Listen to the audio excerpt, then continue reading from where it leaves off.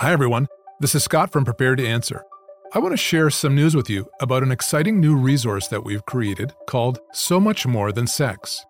It's no secret that the subject of sex is one of the biggest concerns for young Christians today. That's why we've created So Much More Than Sex for senior teens and young adults. It's a 4-part video series, complete with notes and discussion questions that you can do with your young adults class, small group, or even on your own. The point of the series is to help you shift the narrative about sex away from seeing biblical teaching as little more than an outdated list of do's and don'ts, and replacing it with the overwhelmingly positive, life-giving, and eternally significant vision that the Bible gives for your sexually ordered body. If you want to get in on the So Much More Than Sex series, just follow the link in the episode description. And now we turn to today's episode.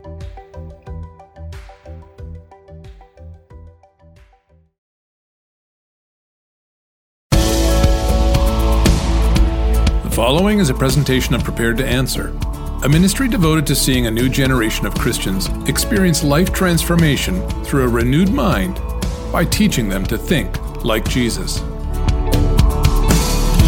Not that long ago, I learned of the tragic loss of a family within my own church community, and my automatic response was, as is so often the case, to ask God, why?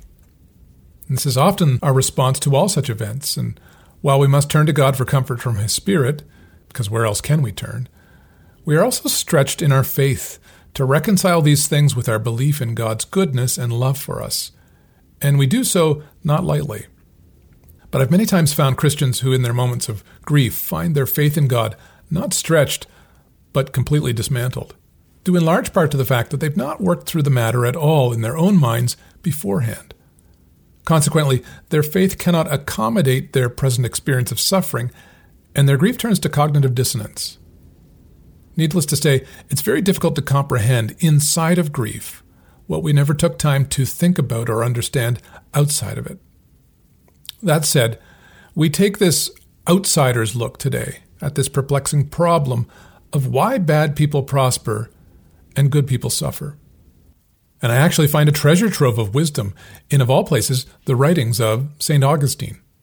In an attempt to keep things brief, I'll simply summarize some of his more salient points.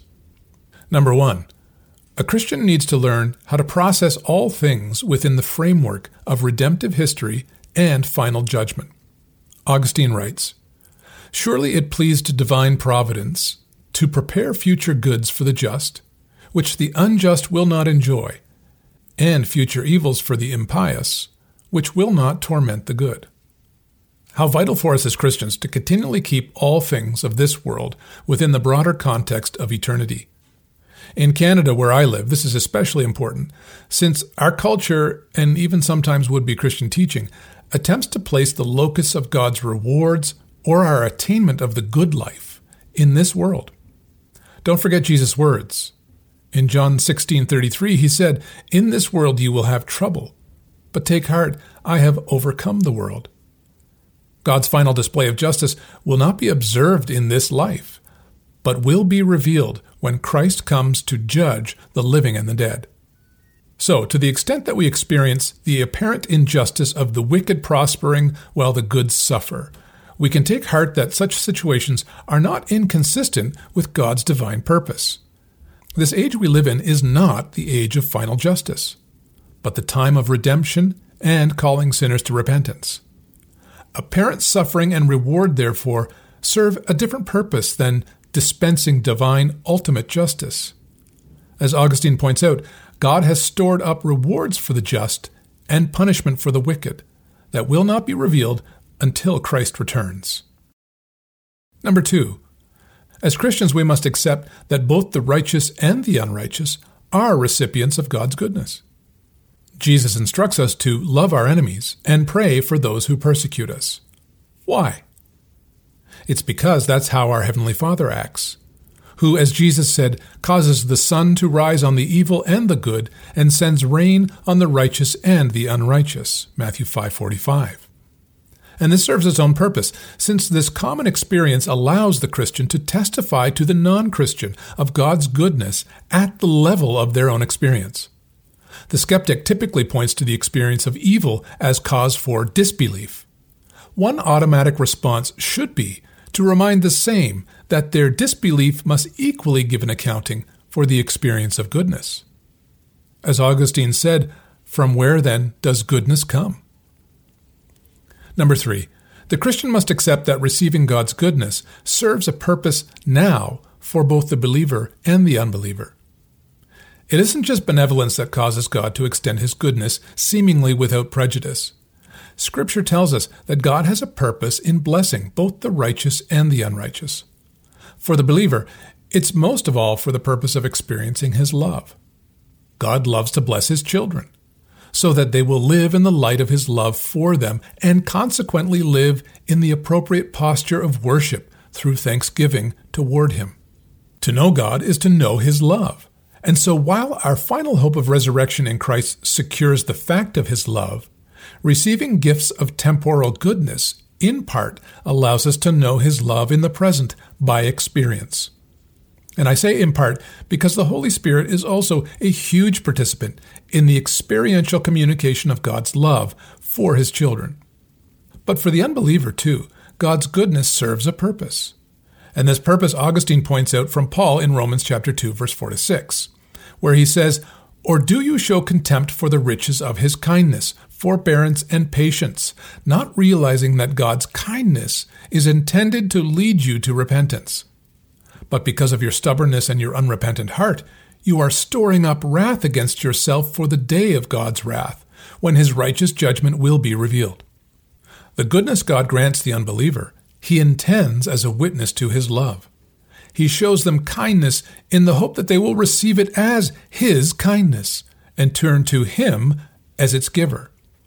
Conversely, for those who take all the goodness they can get and receive it as its own end, worshiping and serving created things rather than the Creator, as Paul says in Romans 1:25, they are storing up judgment for themselves, so that God will be proved right when he renders his final judgment for greedily receiving the good he gave while knowingly rejecting him as its giver. Number 4, we must accept that experiencing evil also serves a purpose now for both the believer and the unbeliever. This is perhaps the most difficult point to accept, but one which through the eyes of faith again ends in glory to God in his providence. The typical objection to evil goes something like this: if God is truly good, then wouldn't he prevent anyone from experiencing evil? We will leave the logical arguments aside for another discussion, but at this point simply reply that this statement is true unless God has a truly good reason for not doing so. Granted, his reasons must be embraced through the eyes of faith, but they do not therefore stand opposed to reason. I found Augustine's insights here sufficient enough to quote him at length. To this question he first states, God often plainly shows his work, even in the distributing of goods and evils. For if every sin were punished by an obvious penalty now, nothing would be thought to be reserved for the last judgment. On the other hand, if no sin were punished clearly by the divine nature now, no one would believe in the existence of divine providence. In other words, the sometimes withholding of punishment for sin allows for the hope of ultimate justice reserved for the day of God's final judgment. Indeed, God is withholding his full wrath, bearing with great patience the objects of his wrath, Paul says in Romans 9, so that again he will be seen as righteous for his judgment in the end, and so that those who are the objects of his wrath may yet repent and find forgiveness and redemption in Christ. In his mercy, he does not yet fully treat sinners as their sin deserves, and thank God for that. However, at the same time, God does punish sin here and now. As Paul says, the wrath of God is being revealed from heaven against all the godlessness and wickedness of people. It is our experience of evil as punishment for sin that enables us to see that something is horribly wrong in the world, and that something is us. The revelation of God's wrath in the here and now, then, is both judgment and grace. Judgment in that we're bearing the consequences of sin in rejecting God as God, and grace because while certainly unpleasant, these consequences are not yet meted out in their full and final measure, indicating the need of and leaving time and room for repentance. As C.S. Lewis put it, suffering is God's megaphone to rouse a deaf world. Conversely, Augustine notes, it is similar with favorable things. If God did not grant them to some petitioners through a most evident generosity, we would say that such things do not belong to him. Likewise, if he granted them to all petitioners, we would think that, except for the sake of such rewards, we were not required to serve him. Nor would such service make us pious, but rather greedy and avaricious. Have you ever noticed that sometimes when we pray, God answers and gives us a tangible blessing, while other times we pray and we do not receive the good we expected? While we can't know God's reason in any particular case, Augustine gives us great insight into why God sometimes grants our requests and other times does not. Even as human parents, we understand that in order to teach our children that we generously love them, we sometimes reward them and give them the things they want most. We don't always do this, however, because we want them to learn that obedience and good behavior are desirable in their own right, not simply as a means to reward. So, sometimes we give good, and sometimes we withhold it, all depending upon what lesson we feel our children most need to learn at any given moment. Number 5, we accept that God's ultimate concern is not with the quality of life we enjoy now, but with the kind of person we become. Perhaps nothing more characterizes the uniqueness of the Christian worldview than this final point. Why, we might ask, has God left us here to live at all? Why not just transport us to heaven at the moment we profess faith in Christ?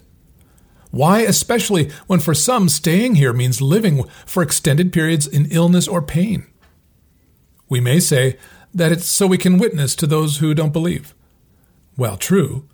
That's a tad too pragmatic, since if that were the only reason, then surely God could have found a less painful way for us to do so. No, we must accept that God's purpose in allowing us to remain and endure suffering is again rooted in his love for us.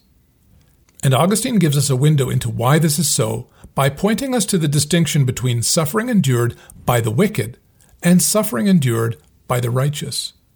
Again, I will quote him at length. He says, "These things being so, whenever the good and the bad are afflicted equally, it is not the case that there is no distinction between them. For the distinction is not based on what they both endure. Subjected to the same fire, gold glows with a reddish gleam, but chaff smolders. Subjected to the same threshing sled, the straw breaks into small pieces, but the grain is freed from the husk. So one and the same onrushing force tries, purifies, and refines the good, but condemns, devastates, and exterminates the evil. Thus, visited by the same affliction, the evil curse and blaspheme God, but the good beseech and praise him. It is not the kind of suffering, but the kind of person who suffers that is so important." The fact is that God in his love is working for our ultimate good, but we must allow Scripture and Scripture alone to identify what that good is. Too many Christians have refused this and decided to define their ultimate good on their own terms, or have accepted the world's definition of such. But in this life, there is but one ultimate good toward which God is moving us, and if we are wise, we will cooperate with him in willing ourselves to be so moved. What is it that suffering produces in us in a way that nothing else can? We get our answer from the example of Christ himself. Hebrews 5:8-9 says, "Son though he was, he learned obedience from what he suffered, and, once made perfect, he became the source of eternal salvation for all who obey him." Perfect obedience is our greatest good, because only in perfect obedience do we become the kind of beings God made us to be, the kind of beings who can live with a perfect God forever. And the fact that Jesus himself needed to live for 33 years before, as the writer of Hebrews says, he was made perfect, tells us that perfect obedience isn't just some divine heavenly concept, but is a quality of living human experience. Yes, God will one day perfect us in a miraculous way, but that perfection will not be a completely foreign reality. because right now he seeks to train us in obedience. In effect, we are learning now in part to become that which we will be in full when Christ returns. And the fact of the matter is that in the school of obedience, suffering exposes our unlearned lessons in a way that nothing else can. I will never be able to identify my persisting rebellion against my Creator if life is always a bed of roses. Like nothing else, suffering exposes what is rock-bottom true of me. And if it's only through the crucible of trial and hardship that I can see my ongoing defiance against the God that I love and the Christ who I will spend eternity with, then only by faith we cry, "Not my will, Father, but yours be done." Conclusion. We're really blessed to still possess the preserved witness of those who've grappled with the weighty matters of faith before us. We're wise to listen to these voices from the past, for while centuries and culture separates us from them, the condition of the human heart remains the same, and God's work in Christ to redeem his people for himself has not altered. I hope that you will apply this to your mind so that God may do his necessary work in your heart. The preceding has been a part of the recording ministry of Prepared to Answer. For more resources to help you become more confident in living out and defending your faith in Jesus Christ, visit us at www.preparedtoanswer.org or on Facebook and Instagram at Prepared to Answer. Thanks for joining us, and may the Lord bless and keep you.